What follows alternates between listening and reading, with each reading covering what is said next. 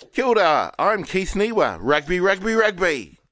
Kia ora, I'm Ra Walker, rugby, rugby, rugby. And kia ora, I'm Reno Wilkinson, rugby, rugby, go the ABs! Those are the fools that you'll be listening to on this full-time rugby special.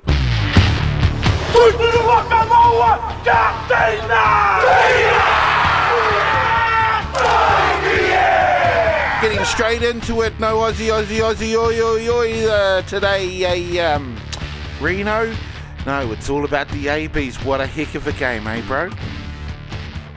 Yeah, it's Woody start this morning. Good morning, boys. Good to be back on the podcast, and a very happy, obviously, nation at the moment as we celebrate not only just a win, but a hell of a win, keeping the, Wallabies nil at Eden Park. The fortress still remains intact, mate. The history still behind it all is still there, and everyone can be very, very, very happy. How things can turn around in 7 days. No, there was a bit of panic, you know. There was a bit of panic. There was, I don't know, it was like almost the world was coming to an end. But of course, I think things righted itself. Everything came once again, and we had already predicted that it was going to be a smash. And I predicted 80 points. I tell you what, if on a dry track, it certainly would have been an 80-point win, I reckon, into the All Blacks. What do you reckon, Ra Walker? Yeah, you're not wrong, Casey. I think the expectation was there that the boys, the men in black, were going to get a bit of revenge in this weekend's encounter, and they surely did. And now the cinnamon or the AB kind of logo stands for not just All Blacks, but absolutely brilliant. They totally, tasted the Wallabies on the barbie last night. Yeah, it was a great game. It was a great game indeed. I guess Aussie just couldn't quite. I don't know what was it with Aussie this time around, Reno. Yeah, it just didn't have the impact, obviously, like they did 7 days ago in Perth. It could be the wet weather. There was comment about that as the build-up to it and at the end of it, obviously. But I think coming to Eden Park, too, knowing a bit of history behind the dominance of the black jersey on that paddock and how strong we are in country. So, yes, last week, Michael Cheika made comment. We've only booked a ticket.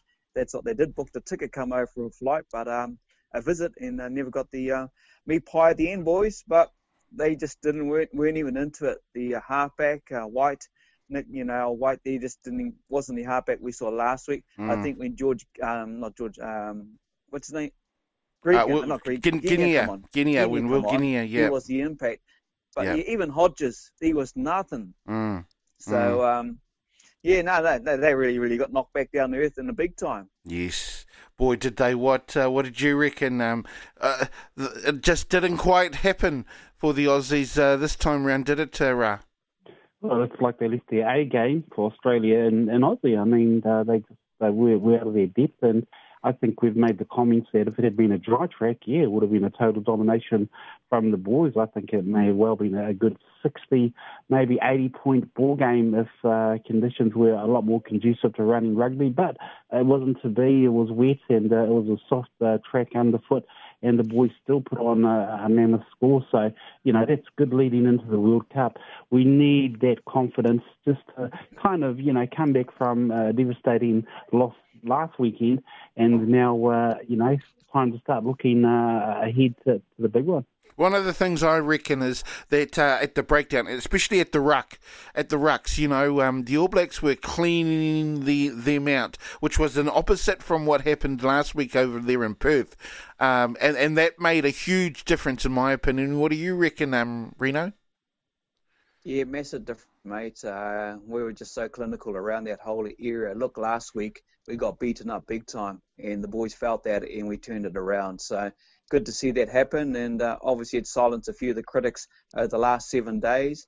So many players stepped up to the mark, and this new young exciting team with Steve Hansen named during the midweek as well was kind of putting the scare up us when you leave the experience of so many players on the bench or even not even in the squad. So mate, they played really strong. Their tackling was just menacing. Everything done was very, very clinical, and you couldn't be more proud of Steve Hansen, putting his head on the chopping block in some sense, and pulled the changes, brought Sonny Bill back in from out of playing counties rugby, Mitre 10, and look at the result, nil, mate. That's huge. That's massive, and things are looking good. 36-0 there, eh, Ra? I mean, that's one heck of a scoreline, especially in the rain, eh, bro? Oh, it is, Keithy. It just, not blowing our own trumpets for the men in black, but it just goes to show the class and the ability of what could well be another world, championship side if they play like that, if they believe in themselves. And, every now and then, like what we saw last weekend, a loss is never a bad thing. It's always a learning curve. And look, they took out on the Aussies this weekend. So, I think it's good to have losing a few battles as long as you sort of focus on winning the war. And I think our boys are in good stead. And for us, from a local perspective, good to see Gizzy lad, Georgie Bridge, sort of playing a dynamic match. And look, he's one to look out for the future.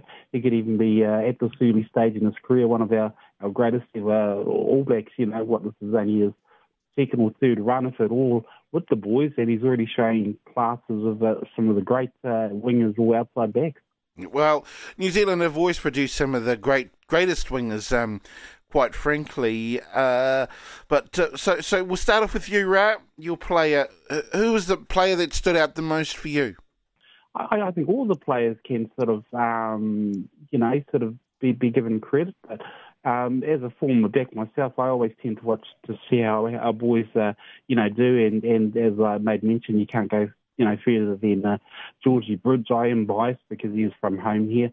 But, look, the whole team can stand up and be counted because, to come up with a score like 36-0 against a fairly tough Australian team, as we saw last weekend, them beating us 50-plus points, the whole team played as a unit, and that's good to see because we're going to need that in the next few months. What about for you, Reno? Who was an outstanding player for you, bro? Yeah, well, it's a whole team effort, mate. Right across the board, you can pick any individual player, but I'll go different here. Who stood out for me last week was Steve Hansen, the coach.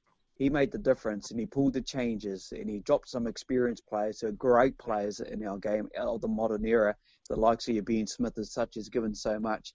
So I'd take that initiative and drop them and bring these young guys into it who are running hot. So I'll give the nod to off the field to actually Steve Hansen. Well, he kind of had to, though, because he needed to test these new players like Bridge, like Severis. He needed to put them in just to see how they could handle the pressure. And obviously, it's kind of part of the plan, isn't it, Reno? Yeah, it is part of the plan going forward. Look, this is last year. We know that was his last game. Coaching the All Blacks at Eden Park as well, and for some of those players, that was their last game playing at Eden Park, the likes of Kieran Reid and many others, because it's going to be an indifferent year next year once the World Cup is over. So, acknowledging to where it's deserved, and he had to do it, give these guys playing time, but some coaches will want to stick through thick or thin with experience and try and win that Bledisloe Cup. His goal was always 2 cups. The Bledisloe, that's locked up now in the country, and look forward to the William Webb Ellis starting in a few weeks.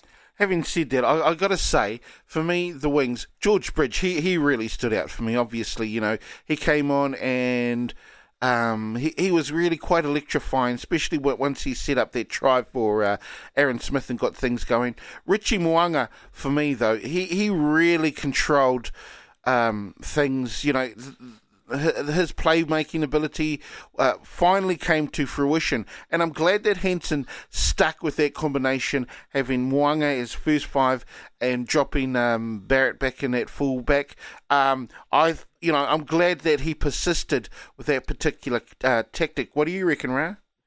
Yeah, and given the fact that conditions were wet underfoot as well, Keith, that's a sign of some good decisions by Shag to include those players and to take the risk of not sort of, keeping some tried and trusted men in the team. But I think that's a good looking side, and if he can take that through to the World Cup, I think we've got Tonga coming up next, so he may even try a few more combinations, but I reckon that could well be our A team, the one we saw last night, and they sure played like it too. Now, what's going to be interesting is who he's going to drop, Reno. Who he's going to drop. Yeah. It's going to be one heck of a hard decision. Who do you reckon's going to be going? Yeah, it will be a hard decision. It's hard to put names at the moment because they're all outstanding players. For the three selectors, we'll see what they got to do, but it is going to be a tough one. I would guess you'll see one of the utility backs go, maybe one of the wingers, definitely one of the loose forwards go. Could be one of the tight five. I think it's like 4 or 5 they've got to drop and narrow it down. I think they'll get through one more game with Tonga. It's an afternoon game, I think, 2:30 kickoff in Hamilton. But yeah, it's interesting, mate. I wouldn't want to say any names just in case he's looking at it different to what I'm thinking. Right. But yeah, there will be the odd. It is going to be hard. It is going to be hard, and you're going to feel sorry. But the tournament's a big tournament. Any injuries, hey, we've got the talent to bring back through, and they'll fall right back into place. Well, let's move on to the women's game, which was a great game, Reno? Another dominating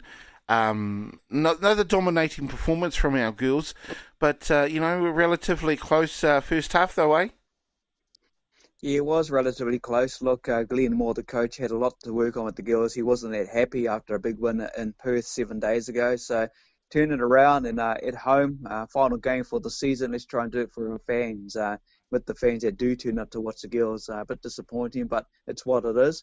The result stood in a great win. Look, the recognising Kendra Cox here, the New Zealand Player of the Year, who got a little cap for her 50th match. She's actually at 51, 52, so she's on target for the former captain's world record. Yeah. But then recognising all the other players that are playing there, 40th, Salika Winiata yesterday. There are others in the 30s and 40s. Charmaine Smith is one of those, and the list just goes on. Then you lose your captain just before half-time, Les Elder, with an injury, So step up was the other lock there, and she brought it, and the girls did bring it. The whole team brought it, and they played outstanding. So did their families, all proud of Eden Park. That's it for them for the year and for the Australian girls, for International Girls Rugby. So look forward to 2 years' time where we get to host the World Cup. So I'm excited. The girls go back into normal club rugby, play for their franchises, watch their competition get underway. Currently we have the Heartland Championship starting this weekend, plus also currently the Mitre 10. But it was a good result for the Black Ferns. Great result indeed for the Black Ferns. It was also great seeing our local girl, Charmaine McMiniman. She busted over for a try, or she got a try for herself as well, which was just awesome. Not only that, but she helped set up the try for Eloise Blackwell, who with a nice deft little inside pass. In fact, she was all over the place. Quite frankly, so great game from our young local girl. But you were saying there, Reno, that there's not going to be, when it comes to World Cup time, there's hardly going to be any any other games for our Black Ferns.